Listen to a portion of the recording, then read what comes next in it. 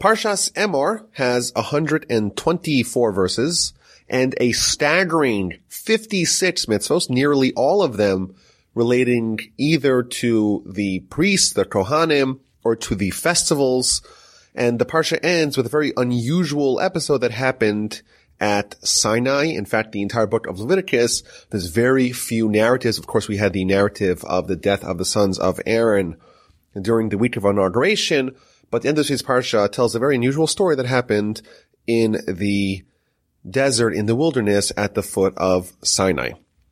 So the Parsha begins, Hashem said to Moses, say to the Kohanim, say to the sons of Aaron, and tell them, you shall not contaminate yourself to a dead person amongst your people. The Parsha begins with an instruction that a Kohen, a male Kohen, is not allowed to come into contact with dead people. Now, if you read this verse slowly, you'll notice that the word Emor or Amarta, the verb that tells us to go speak, to go tell them, is repeated twice. And every time there is a verse in the Torah that you could have excised a word, Rashi invariably is going to ask, why does it say the word twice? So why does it say the word Amar, Amarta, Emor, that verb, speak to the children of Aaron? Why does it say it twice? And Rashi, of course, reveals to us the answer.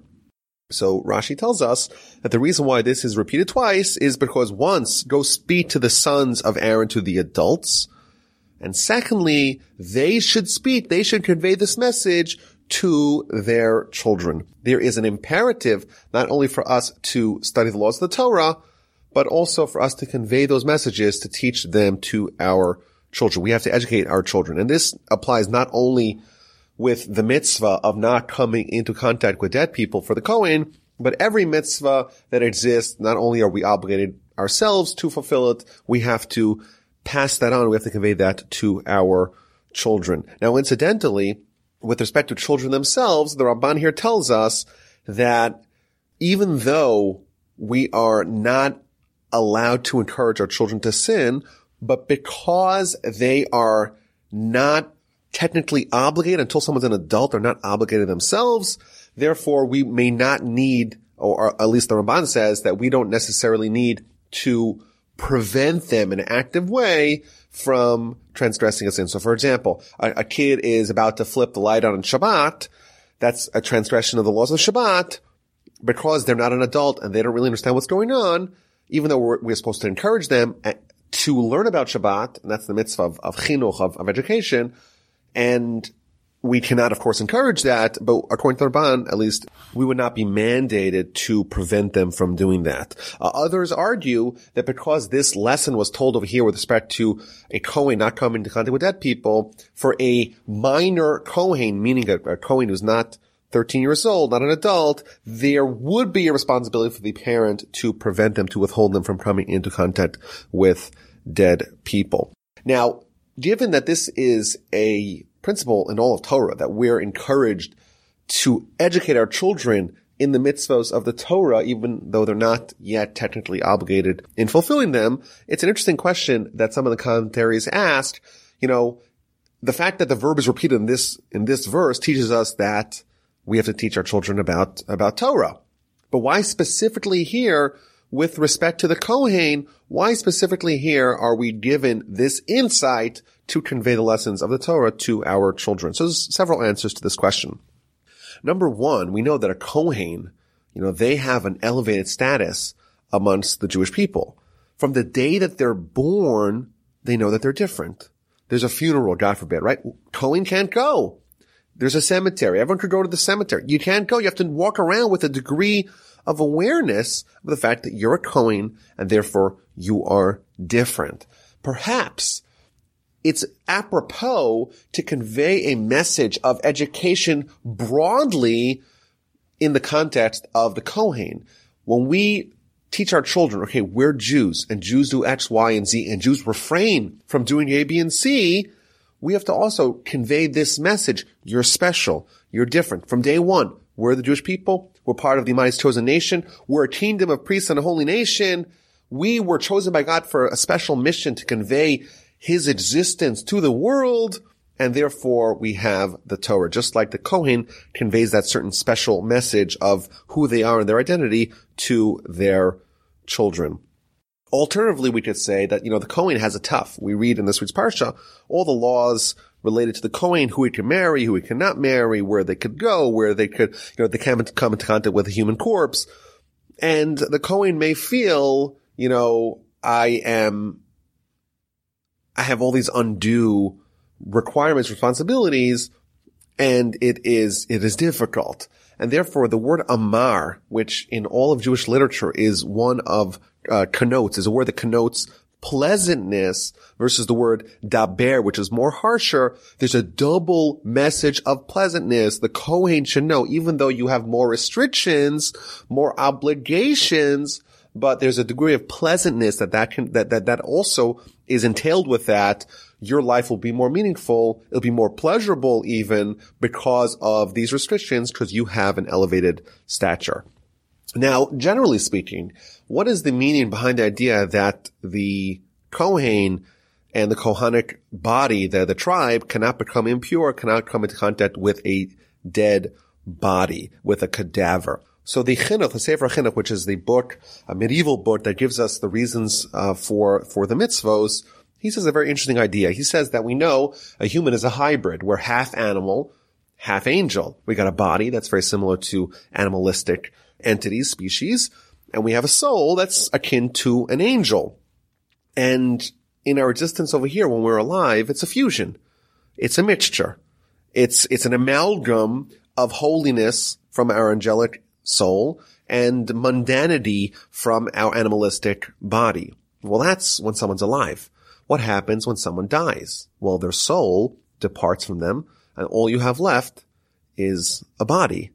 And generally speaking, well, what's the body? The body is the seat of the animalistic component of man. So the soul, the heavenly soul, departed, and all you have is something which is bereft of its spiritual half, of its goodness, and that is impurity. And therefore the Kohen, who embodies the spiritual side, he cannot come too close to something which has had the spiritual part of it withdrawn. Now, it's important to note, and the Chinuch adds this, that when someone is a total tzaddik, the Talmud tells us that when they die, their body does not transmit impurity. Why? Because the essence of a tzaddik is someone that has, during the lifetime, when the hybrid was effective, when the body and soul were fused together, the tzaddik is someone, the righteous person is someone who has used the force of the soul to influence the body. And therefore the body itself becomes elevated. The body itself is no longer animalistic. It too becomes angelic. It too becomes spiritual. In fact, there is an ancient custom for us to go pray at the grave sites of the righteous. Now, of course, at someone's grave, what's buried there? It's not their soul. Maybe on a kind of Kabbalistic level, the soul is hovering somewhere near, but it's the body. So why would you go pray at the venue of the body of the righteous? The answer is that a tzaddik is someone whose holiness, whose greatness is manifested specifically in their body, because the soul's holy regardless. The tzaddik is someone who's taken the soul and used it to infuse holiness into the body as well, and therefore the body itself is transformed into an element of holiness. So that's the introduction to the Parsha. A Kohen cannot come into contact with a dead body, with several exceptions. The first exception, Rashi tells us, is if there is a met mitzvah. If there is a dead body, a cadaver, a corpse that has no one to bury it, then the laws of not coming into contact, not contracting impurity go out the window, and the Kohen must bury the dead body right away. In addition, we read in verse 2 through 4, there are 7 relatives to whom a Kohen can become impure, and that is a father, mother, sister, brother, unmarried sister, that is, son, daughter, and wife. Those are the 7 relatives that a Kohen, when they die, can participate in the funeral, can mourn, and can indeed become impure by participating in the post-mortem activities of death, of burial, and of mourning. And in fact, the halacha states that if they refuse to mourn, if they say, you know what, I don't want to go to my brother or my father's funeral, they indeed are forced to do it. The Talmud tells us a story. There was a Kohen whose wife died the day before Pesach, and he, of course, wanted to participate in the Pesach sacrifice, and therefore he said, I'm not going to the funeral. And the sages and the rest of the priestly class, they forced him to go because it's a mitzvah, in fact, for someone to mourn over the death of their relative. And in fact, in this verse, the Rambam understands it's a mitzvah from the Torah-itic mitzvah, to mourn deceased relatives. And of course, when someone mourns the death of a loved one, in Judaism, it's about dwelling on the pain and the sadness, but also it's to ruminate on the loss and try to figure out what the message is. Everything that happens to us, we're trained to understand as a message from God. So even when tragedy strikes, of course, there's pain, but the pain has to be channeled, or ought to be, in an ideal world, channeled to try to use it to improve yourself. And therefore, when a sad event happens, someone's close relative dies, the mitzvah in the Torah is to try to awaken via the pain itself, the pain of the mourning, via the pain of the suffering, to try to awaken with ourselves, okay, what can I do now to improve myself? What lesson can I absorb? What can I adopt to improve my ways, to improve my character, and to take something positive out of this terrible tragedy? So, these are the 7 relatives that a Kohen, a regular Kohen, this is a standard Kohen, not the high priest, not the Kohen Gadol, a regular Kohen can come into contact with the deceased of these 7 relatives, provided that this was done, the marriage was done properly. So verse 4 we read, if the marriage was improper, it was against the laws of the Kohen to marry this person, then they cannot contaminate themselves to that deceased relatives. But they should not, sometimes when people mourn, they like to self-flagellate. And then here we read verse 5, don't make a bald spot on their head, don't shave their edge of their beard, and don't gash themselves, don't deliberately cause themselves a wound. That's not how we mourn. We don't mourn in that way. We're holy to God. And by the way, Rashi tells us this does not apply only to a Kohen, it applies to all Jews, but it's repeated here to reinforce the idea that when we mourn over the dead, we do it in the proper way. We reflect, but we don't necessarily manifest it by flagellating ourselves, by causing us wounds. And then we read in verse 7, who a Kohen can marry. He is not allowed to marry a Zona. Zona is a woman who behaves improperly sexually. It's a harlot, and the Talmud tells us a variety of different things that a woman could do to make herself a halachic Zona, what's called. He cannot marry a divorcee. So if the woman's been married and she was divorced, then he cannot marry her again. You shall sanctify him, for he offers the food of your God. He shall remain holy to you. Rashi tells us what this means is that the laws governing who a Kohen can and cannot marry, those are compulsory. Meaning, if a Kohen does marry a divorcee, even though the marriage is considered halachically valid, there is an obligation for him to divorce that woman. So, if he doesn't want to do it, he's forced to do it. And this is interesting because we know, we've read throughout Leviticus, that there's many relationships that are prohibited. But the Talmud tells us that there's different gradients of that relationship, of forbidden relationships. There are some that the relationship is so severe that even if they try to get married, that marriage is null and void. It doesn't actually activate. Whereas if there's a lower level of a prohibited relationship and they try to get married, the marriage works, but it's a marriage in sin. So if a Kohen wants to marry a divorcee, and they try to do it, even though it's prohibited, if they do it, they are considered halachically married, and they would need to have a divorce. Whereas, random case, a man tries to marry his sister, and they do everything in a marriage ceremony, that marriage is not valid, and therefore there's no need for a divorce, because the marriage does not actually activate from a halachic perspective. Another law we see here in verse 8, Rashi tells us that the Kohen gets preferential treatment.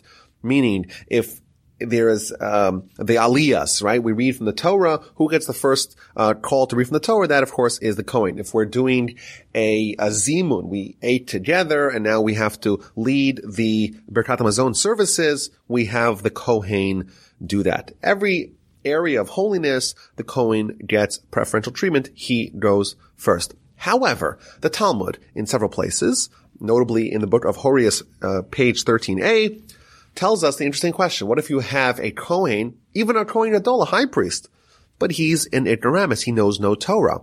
And then you have the mamzer, the bastard, which of course is the lowest level of our social strata, but he's a great Torah scholar. Which one of them gets to go first? The Talmud tells us, quotes a verse in the book of Proverbs, Yikara hi mipninim, Torah is more precious than peninim, which means pearls. And the Talmud explains that means that Torah is more precious than the high priest who enters lifnai v'lifnim, which means that the Talmud understands in this homiletic fashion that peninim, even though it technically means pearls, it also can be read as the inner sanctums, meaning the Torah is more precious than the high priest who enters the most inner sanctums of the Holy of Holies on Yom Kippur. Torah is the great equalizer. Torah is the ability for people to earn their status on their own. And therefore, if you have a mamzer, a bastard, but he's a great Torah scholar, he comes ahead of the high priest who is an ignoramus. There's a similar teaching elsewhere in the Talmud. For example, Avodah Zarah 3a, I think it's also in Sanhedrin in 59. It tells us what happens if you have a Gentile. A Gentile studies Torah. So even though there's parts of Torah that a Gentile shall not study, but there are parts of Torah that a Gentile should study. What if a Gentile studies Torah? So the Talmud says, if a Gentile studies Torah, they are like the high priest. And quotes the same verse, Yikari Mepninim, Torah is more precious than pearls. Torah is more precious than the high priest entering the Holy of Holies. An amazing insight that even though, we can choose to what family we're born to, but we can choose what we do with our time here. And Torah is the way for us to catapult ourselves to the highest level of greatness, even superseding the high priest.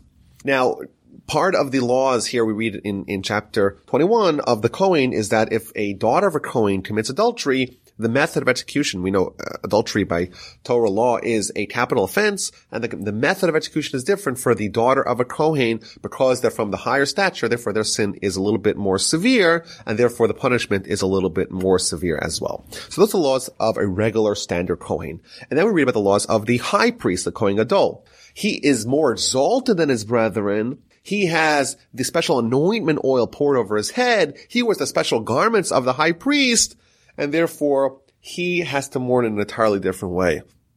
When his relative dies, cannot become impure, cannot rend his garments, cannot allow his hair to grow long. He cannot allow himself to look unkempt.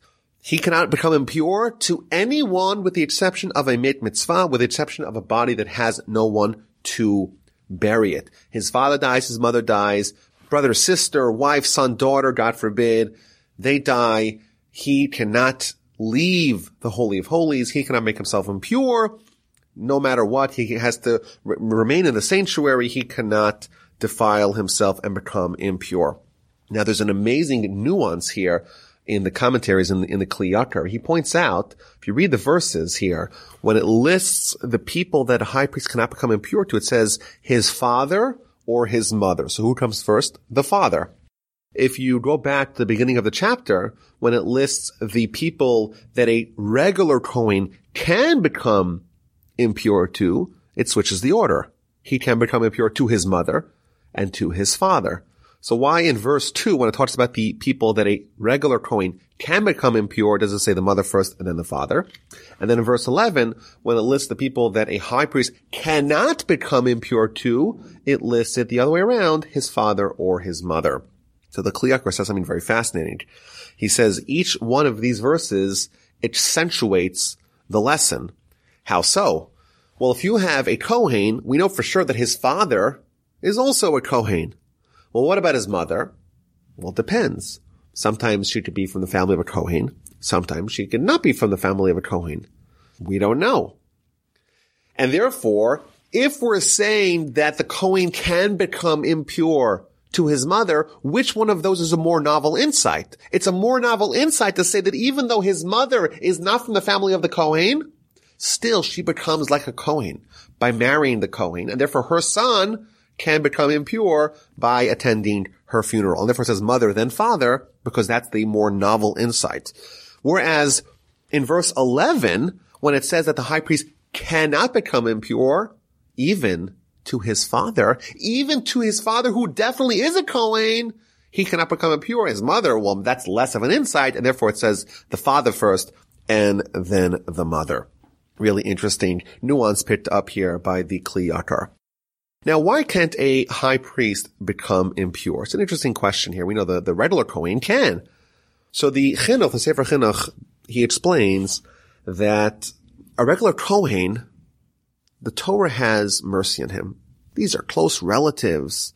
Let him go and pour out his heart in mourning their lost relative. However, a high priest, what's their role? They're close to God. They're cleaving to God. And therefore, to a certain degree, they become dissociated from this world. They elevate themselves closer to God, and consequently, and almost by natural extension, they distance themselves from this world. And even from their family, even from their society, they become designated for holiness, and they become divorced, so to speak, from this world. And therefore, the high priest is someone that's a little bit more removed from his family, and therefore he's designated for God. He does not become impure by even a close relative's funeral. And there's another point here, and that is the Kohen Gadol, the high priest, he has to demonstrate that there's nothing more important than his role as almost the intermediate between Jewish people and God. He's the leader of the Jewish people. That role supersedes his identity as an individual, as part of a family. And in fact, this extends elsewhere to other principles in Jewish law, namely the idea of a Nazir. A Nazir is someone who, for a certain amount of time, 30 days typically, designates themselves for holiness, and therefore, by designating yourself for this, you're removing yourself from that. And that extends also to Torah study. The Talmud tells a great story about one of the rabbis sent his kid to go study Torah. And he found out that instead of studying Torah, the child was doing all kinds of acts of kindness, of chesed. And he said to him, no. I sent you not to go bury the dead, not to go give food to the needy. I sent you to go study Torah, and that has to supersede everything else. Similarly over here with the Kohen Gadol, he is designated for holiness, and he has a role at the head of the Jewish people, and that has to supersede everything else, even the close familial relationships that he has or that he had at a much higher level before he was nominated to become the high priest. The Talmud does entertain the possibility that he may be able to follow the funeral procession at a distance, but for sure everyone agrees that he cannot come into close contact or halachic contact with the deceased relative and become impure. Now, whereas a regular priest can marry a widow, we read here in verse 13, he shall marry a woman in her virginity. He is not allowed to marry a widow. He's not allowed to marry a divorcee. He's not allowed to marry a desecrated woman, which is a woman to whom a Kohen was not allowed to be with, or their daughter. He's not allowed to marry a harlot. Only a virgin amongst his people shall he take for a wife. So he has to marry a virgin. He cannot marry a widow. The Talmud gives us an interesting law. What happens if a high priest previously wasn't a high priest? Every high priest starts off as a regular priest. A regular priest is engaged, is betrothed to a widow. And then before he fully marries her, he was nominated to become the high priest. You would think maybe he would not be allowed to marry her, but the answer is because he betrothed her, because on a transactional level, they're already married, she gets, so to speak, grandfathered in, and he's allowed to stay with her. And then we read some other laws related to a Kohen. There are certain blemishes that would invalidate, would disqualify a Kohen from doing work in the temple. Not from eating the special Kohen food, but from doing work in the temple. A Kohen who does work in the temple has to not only be spiritually representative of the role of the Kohen, but also on a physical level, they have to look the part. They cannot have any one of these deformities or blemishes that would disqualify them. So if you read the verse from chapter 21, 16 through 24, it lists 12 different blemishes, but then it adds an inclusive verse that anyone who has any blemishes, really, they cannot offer sacrifices, they cannot do work in the temple, in the tabernacle. The Rambam, he makes a list of 140 different blemishes that would disqualify a Kohen. Now, some of these blemishes are temporary, and once they're fixed, then once again they are qualified. And this is, I think, an interesting thing to ruminate upon, that, we do focus on the spiritual and not necessarily the physical, and we even train to eschew the physical. Yet somehow, regarding work in the temple, the people who are injured, the people who are disfigured, God forbid, the people who are disabled, God forbid, those people are, so to speak, discriminated against. And it's an interesting point to ponder. Why would, if we're worried just about the spiritual, why does someone's physical deformities, why does that disqualify them? And I think the answer is because the essence of the Mishnah, the essence of the tabernacle, is a fusion.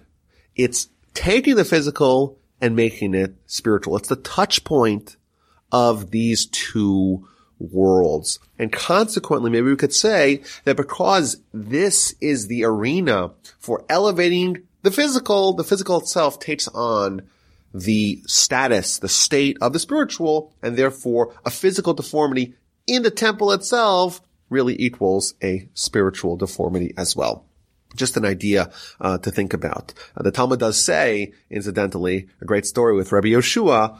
He argued that for a Torah scholar, it's actually better for them to be deformed or better for them to be ugly.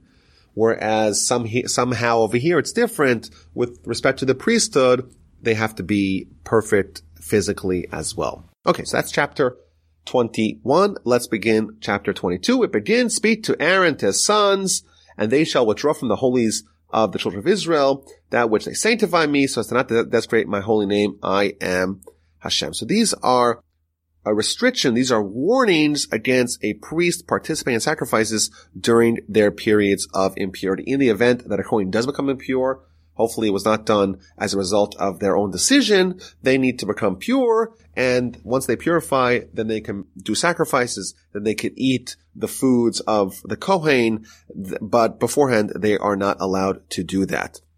Now, there are a whole class of foods that are only consumable by a Kohen.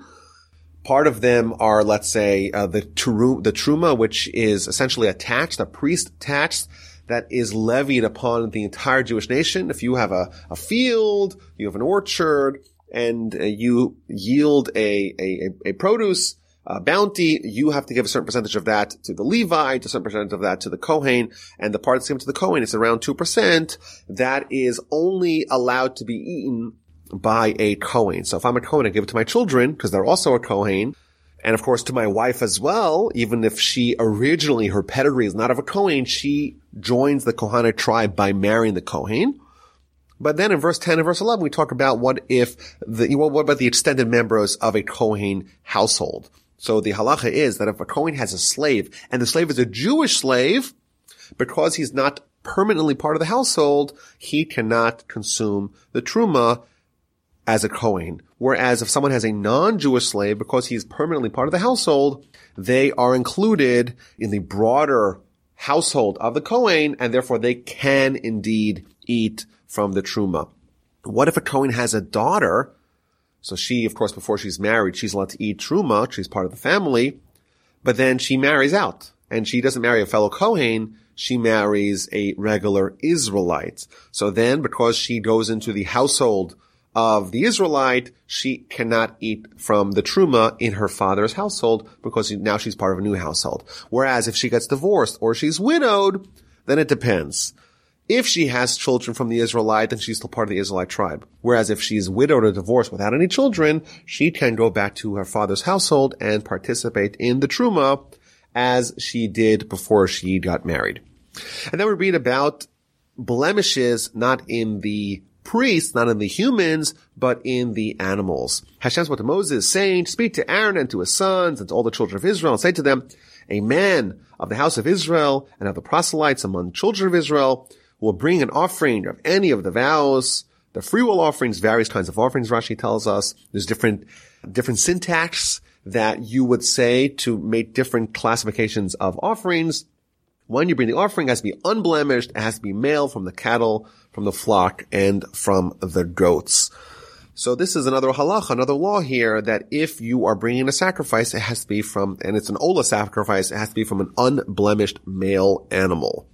And there's an interesting dilemma. Well, what if the blemished animal, it's a minor blemish, but it's a very healthy, a very robust animal, and the unblemished animal is small, is scrawny, is frail. Well, which one do you choose then? And the answer is you still go with the unblemished animal. And this may be an answer to an interesting question. In our pursuit of greatness, there's two kinds of greatness. There's greatness in one area, but someone being, let's say, average in other areas.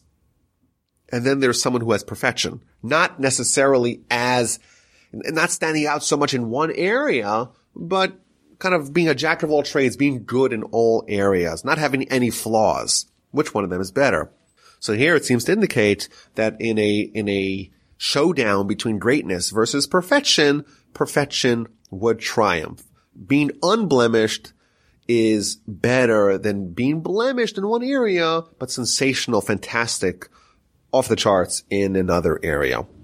So then it lists the various kinds of blemishes that would disqualify an animal for being offered as a sacrifice. And of course, this is an impartial list. The Rambam lists many different blemishes and imperfections that would disqualify an animal. And then in verse 24, we read an interesting law. One whose testicles are squeezed, crushed, torn, or cut. So if the animal has its testicles are injured, that you don't offer to Hashem. And then it adds, nor shall you do these in your land. So this little addendum tells us that this is a prohibition in the Torah, not in the context of sacrifices, but even in the land, that we're not allowed to spay or to neuter or to castrate any animal, even a non-kosher animal. So this idea here is that we cannot disrupt what God is doing. God wants the world to have continuity and all the species that he created to perpetuate, and therefore we cannot take actions that would limit the animal species from flourishing. So I think included in this would be not to poach endangered species, because if they're at a risk of going extinct, that would be included in this general concept. Now, if someone wants to buy a pet, the solution here is to buy a pet that's already been neutered, already been spayed, and therefore not do it yourself. If someone else does it, it's not a problem. And the commentaries tell us that this actually extends to people as well. This would be a prohibition for a man to have a vasectomy or for a woman to get her tubes tied. This would be a prohibition in the Torah to permanently disable fertility. There's a big issue what to do with birth control. The halachic parameters of birth control is a complicated question, but it has to be done in accordance with Torah laws. There are parameters, there are halachic parameters, how to do birth control, what methods are better, what methods are worse, etc. That's a complicated question for further discussion.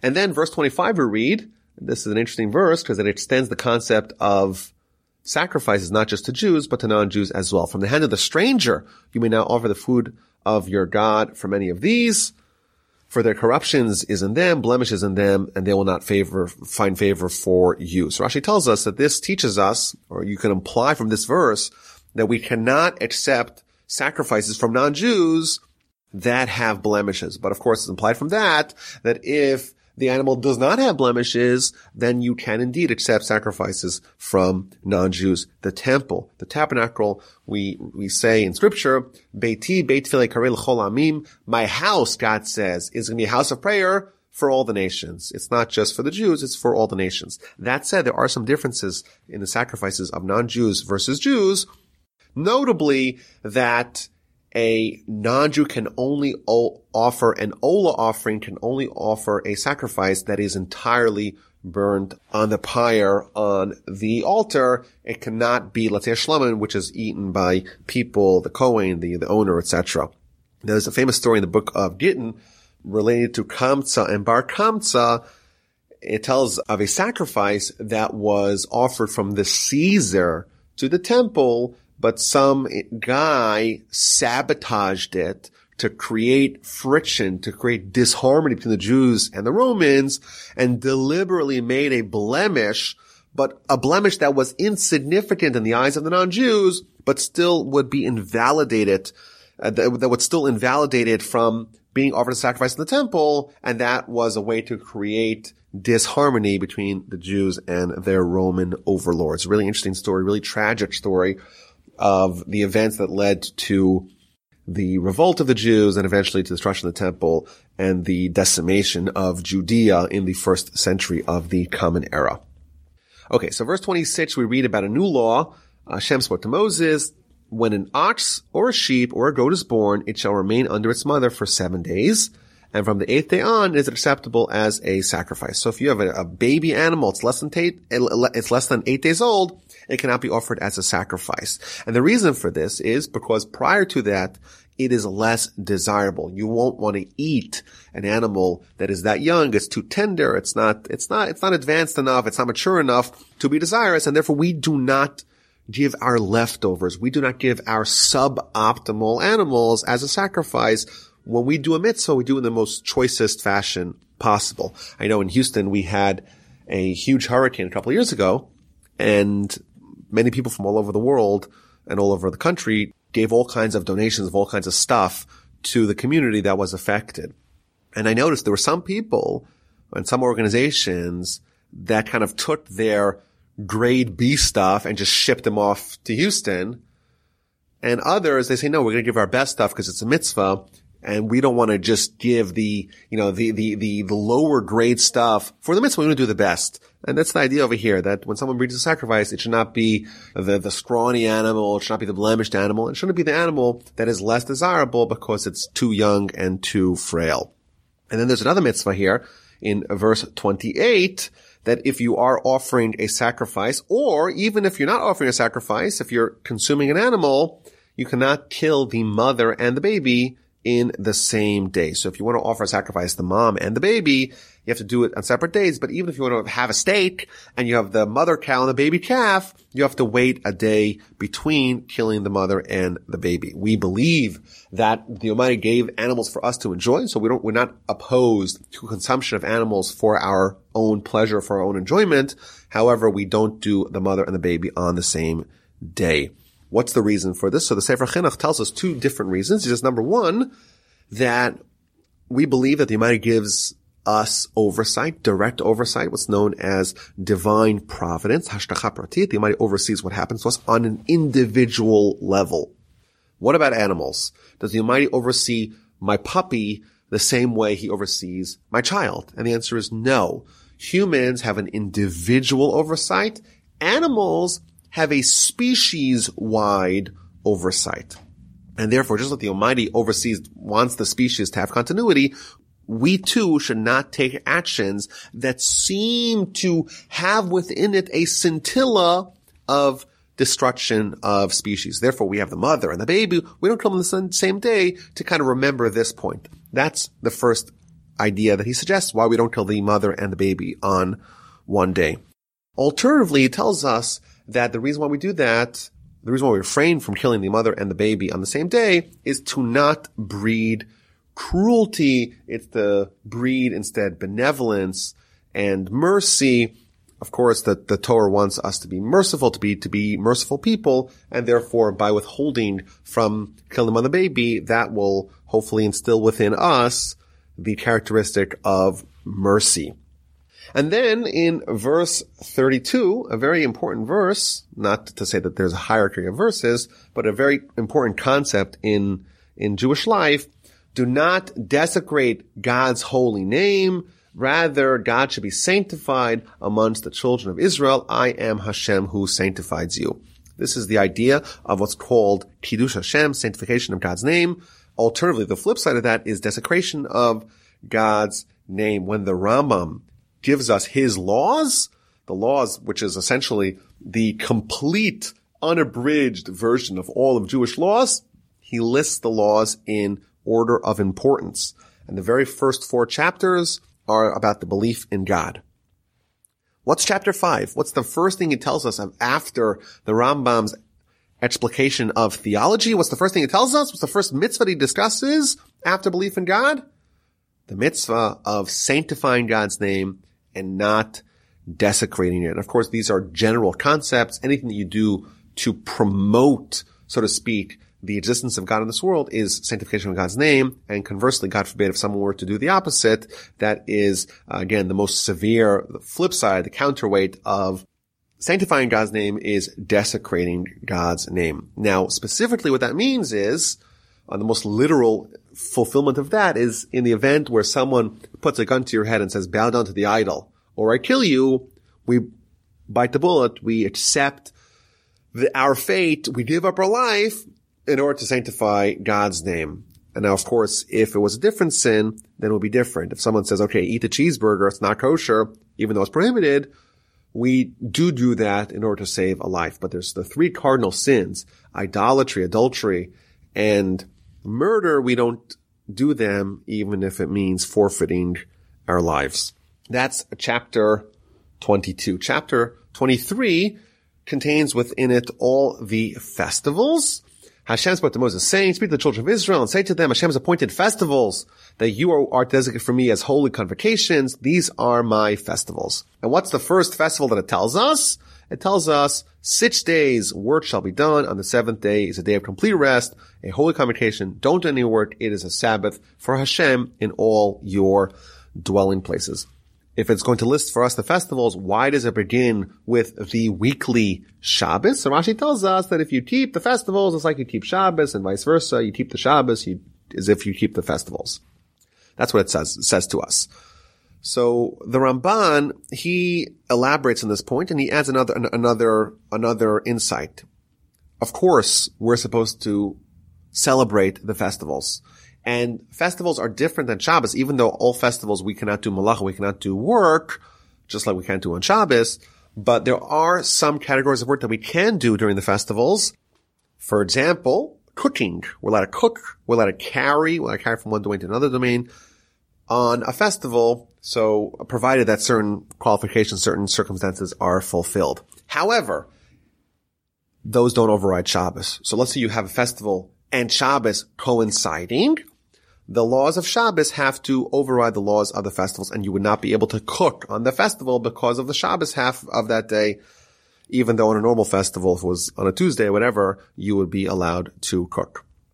Okay, so that's the first thing we read about over here. And Rashi tells us in verse 4 that there is a responsibility not just to the Jewish individuals, but the Jewish nation, the Jewish court system, to, number one, harmonize the solar year and the lunar month. We follow a solar yearly cycle, an annual solar cycle, 365 and a quarter days.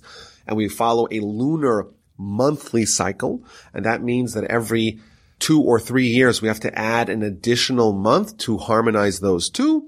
In addition, we have to also appoint every month, because a lunar month is roughly 29 days, 12 hours, 44 minutes, and a little bit more than 3 seconds.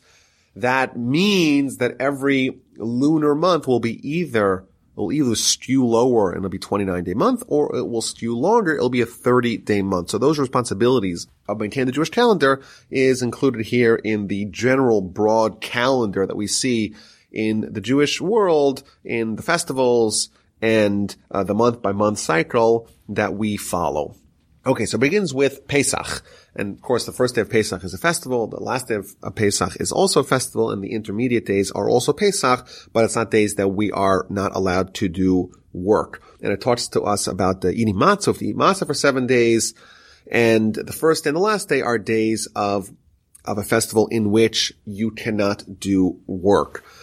Now, of course, the matzah is the symbolism of the festival, because the matzah is a symbolism of A, the affliction that we had in Egypt, and B, it's the bread of freedom. And therefore, that is the mitzvah of the festival, to kind of highlight the transformation that we had. We were slaves to Pharaoh. We became slaves to God, but really we became free men, because when someone is a slave to God, that is the ultimate freedom that someone can achieve. Now, verse 10, it tells us that on the second day of Pesach, which is the day after the first day of Pesach, we have to bring the Omer offering. It's a barley offering that is brought the second day of Pesach. That also begins a few things. Number one, the new grain is unlocked. So the new year's cycle of grain can be eaten after that point, but previously you have to eat the previous year's yield, the previous year's produce. That's number one. Number two, you begin the count towards Shavuot. We right now are amidst of the Sfirat HaOmer, and that is the bridge connecting Pesach to the next holiday of Shavuot, which of course is the anniversary of when we got the Torah. That begins, we start counting on the second day of Pesach, which is the day in which we bring the Omer offering, the barley offering in the temple. That begins that count. And then we read in verse 15 about the count itself. And the Ramban tells us, interestingly, that there's, just like we have on Pesach, there's the first day of Pesach, which is a day of a festival. And then there's the last day of Pesach, which is also a festival. And then there's the intermediate days, which is kind of like, it is Pesach, but it's not a festival. Similarly, we have a bigger example of that. You have Pesach itself, and then you have Shavuos 50 days later, and then the days of the Omer, the counting of the Omer, are the bridge between, they're like the intermediate days connecting these two festivals. And there's, of course, an intimate connection between the Exodus that happened on Pesach, that happened on Passover, and the Mount Sinai experience when we got the Torah, which happened on Shavuot. Pesach, of course, is about liberation, but it's most notably liberation from slavery to being free men, and that's physical liberation. And on Shavuot, we get the Torah, and the Torah is all about spiritual liberation. So there's an intimate connection connecting the festival of Passover, of Pesach, and the festival of Shavuot, and those are bridged, those are linked together via the counting of the Omer. It's also been pointed out that the Omer offering that we bring on the second day of Pesach is a barley offering. And on Shavuot, we bring another offering, which is called the Shtei Halachem, which is a wheat offering. And in Jewish literature, barley is always presented as the food of animals, whereas wheat is presented as the food of humans. And similarly, there's this continuity where via Torah, we're upgrading ourselves. So just like we spoke about earlier, that, man has the animalistic side, and it has the angelic side, the side, the other part, our soul. Similarly, with Torah, how do we kind of force this transformation? How do we upgrade, so to speak, our body into being holy? That's done via Torah. And therefore, on the day of the Torah, we bring the offering that is considered a human offering, human food, the wheat, so to speak, which is distancing ourselves from their animalistic side and focusing on our soul. And that, of course, is unlocked via Torah. Now, it is interesting, we have the trope of someone who is in prison counting down the days. And therefore, you would think if we're counting the days till Shavuos, we should be counting down. We should start with 49 and count down to 48, 47 days, 46 days, 35 days left until we have Shavuot. Yet we count up. The first day of counting, which is the second day of Pesach, is 1 and 2 and 3 and then 49 and then eventually 50. So why do we count up and not count down? So there's several answers. Number one, we know that every event in the Jewish calendar repeats itself from year to year. So Rosh Hashanah is the first day of mankind, and therefore we relive that. And Yom Kippur and Sukkot and Pesach, of course, we're reliving what events triggered those festivals. Jewish people leave Egypt on Passover, and they have no idea how many days they have left until they get the Torah. So they start counting. How many days? Okay, day 1, day 2, day 3. And they're building towards something. It's cumulative. Each day they're preparing, and each day they're readying themselves towards the receiving of the Torah. So that's the counting of the Omer, bridging Pesach and Shavuot. And then it talks about Shavuot itself, and it's interesting. It presents it as a day of reaping of the harvest. And even though we know that it's the anniversary of giving of the Torah, it's actually not labeled like that explicitly in the Torah. So why not? Why does it not actually label it? We have to do the math ourselves. We know, of course, the Exodus corresponds to the Exodus, and that's Pesach. And we know Shavuos corresponds to the Mount Sinai experience, but it doesn't explicitly say that in the Torah. So the Kli Yakar, he says something very fascinating. He says that when someone studies Torah, every time you study Torah, it's considered as if you're at Mount Sinai again.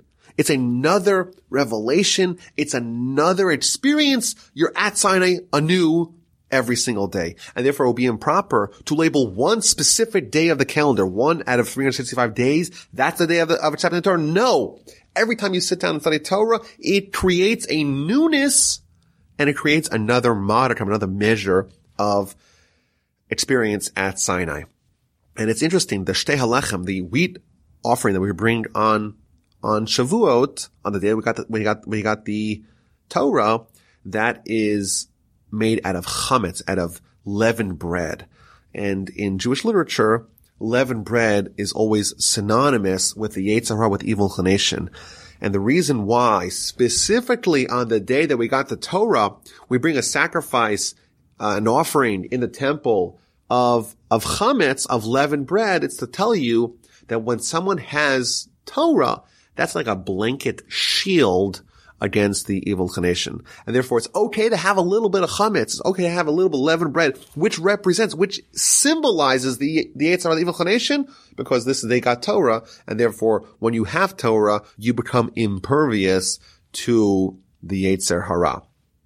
And then verse 22, like right smack in the middle of talking about the various holidays, we talked about Pesach, we talk about the Omer, we talk about Shavuos, we're about to talk about Rosh Hashanah, and it interjects with the laws of Leket Shitkan Peah, the laws that we said last week, namely that you cannot reap all your whole field, you have to leave the gleanings of your harvest to the poor people, and then it goes right back to talking about Rosh Hashanah. So there's two questions. Number one, why does it repeat it? We read it out last week. Why does it need to be repeated again? And specifically, why is it repeated over here? So Rashi tells us that it's repeated to tell you that there's two separate mitzvos. It's a very severe thing. And why is it repeated over here? Because there's a certain connection between the festivals and giving charity, being generous to poor people. And Rashi tells us why, that if you give the gleanings, the corner of your field, the items that you forgot, the stalks that you forgot to the poor person, it's as if you built a temple, you offered sacrifices inside of it. There's a certain connection between charity and the sacrifices and the festivals. And I think the simplest understanding is that all these are about faith. When someone, of course, goes to the temple, someone offers a sacrifice. When someone has a festival, that is about recognizing that God exists and I have to do something about it. I have to recognize it. Similarly, when someone offers charity, they realize, of course, that God owns everything, but he wants me to be his partner and to give charity to the people that are less fortunate than ourselves. And therefore, there's a connection between charity and between the holidays and between the sacrifices and between the temple and faith. That's an interesting idea. The Seforno tells us something as well. He points out that on Shavuos, it talks about the harvest. That's when you actually bring in the harvest. And then it right away transitions to charity. And he tells us a very deep insight. You just had your harvest. This is where the whole year's work is being reaped. You have income now. What do you do? How do you make sure that you preserve it? How do you not lose it? What's the key after you have income to not lose it? Give charity. Charity is the preservative to wealth. Another very powerful insight idea here. Okay, so it moves on now to Rosh Hashanah. Rosh Hashanah, of course, is the birthday of man, and therefore it's the birthday of God's kingdom, and therefore it's a day of judgment. The Ramban tells us that the Rosh Hashanah is a day of judgment sprinkled with mercy. Whereas Yom Kippur, it's the opposite. It's a day of mercy sprinkled with judgment. It's been suggested that there is a universal custom to eat apples on Rosh Hashanah. Perhaps the reason is an apple. You have a red apple. What do you have? You have a red on the outside and white on the inside. You have a little bit of judgment. The red is emblematic of judgment.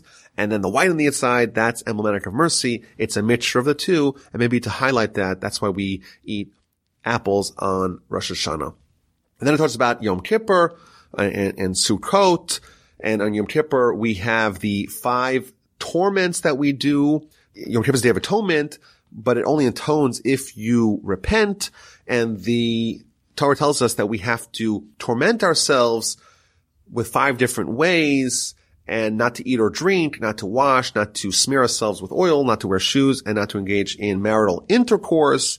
And these 5 correspond. The term 5 appears many times in relation to Yom Kippur. 5 times it says your soul in this section. 5 times the Kohen Gadol, the high priest, immerses himself in the mikvah on Yom Kippur. There's 5 prayers, the only day a year that we have 5 prayers. And the Tur adds that the soul is comprised of 5 parts, and therefore there's 5 things that we do to torment ourselves on Yom Kippur, to be able to weaken, so to speak, our bodily vice that it has on us, and to accentuate our soul.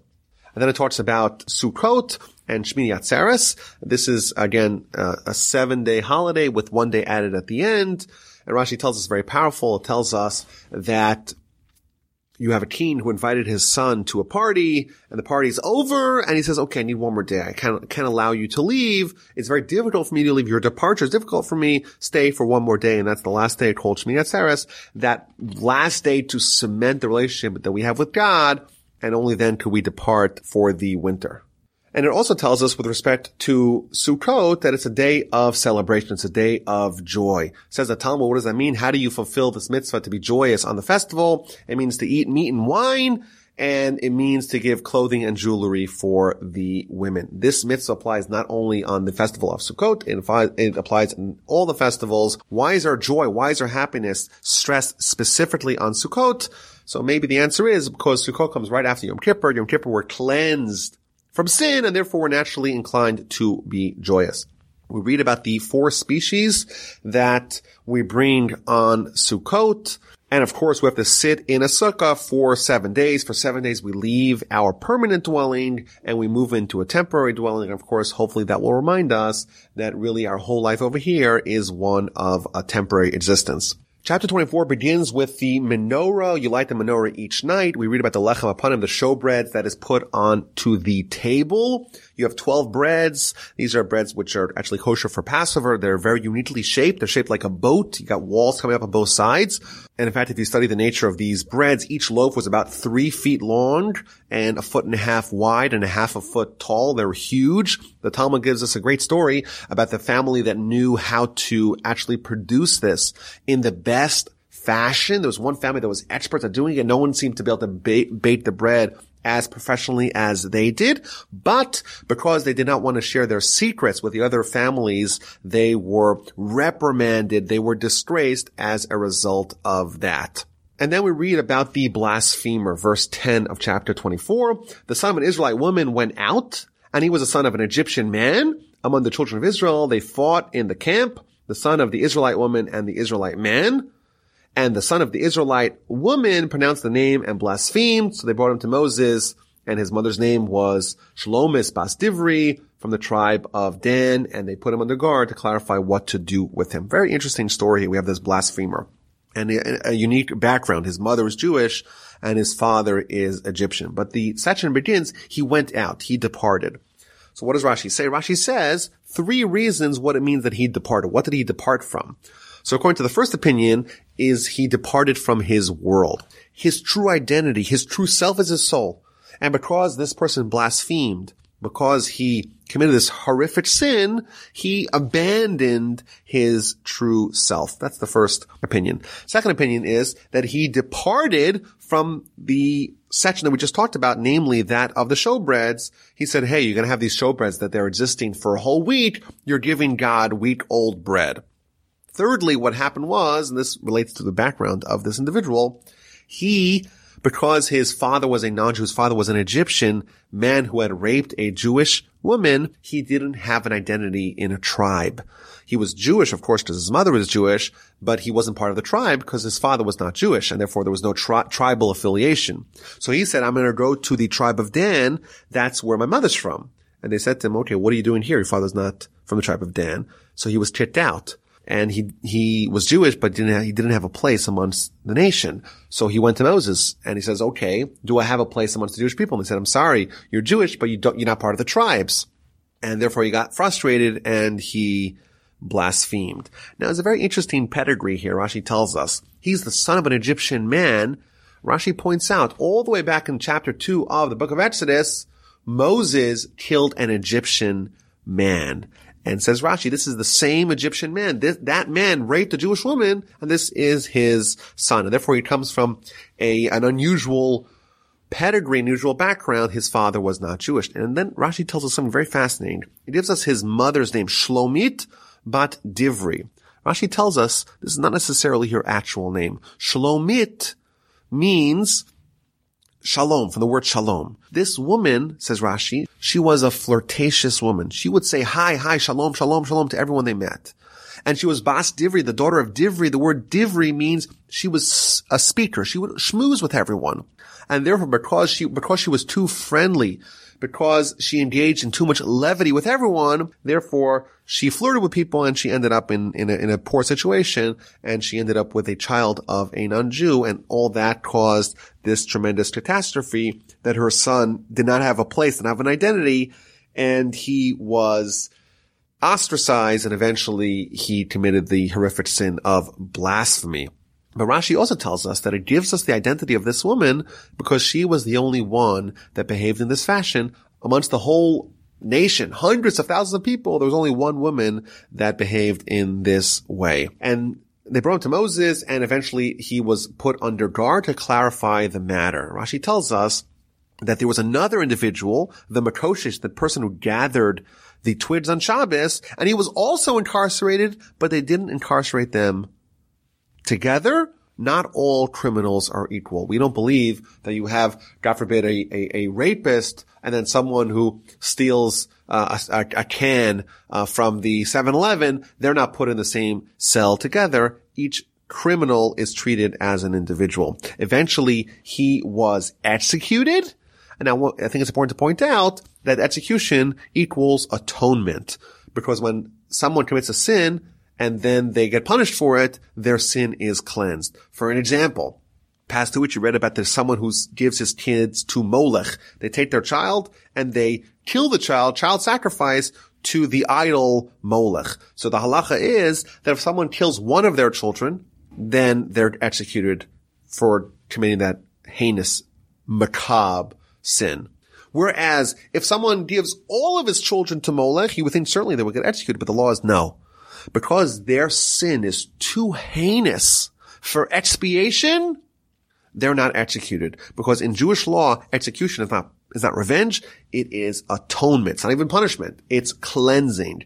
And therefore, for someone who committed a terrible sin, but they are executed in a Jewish court of law, they can now have a role in eternity. They can have a place in eternity because their sins have been cleansed. And the Parsha ends with several more laws: the law of a murderer, the law of someone who injures another individual, or someone who kills or injures someone else's animal.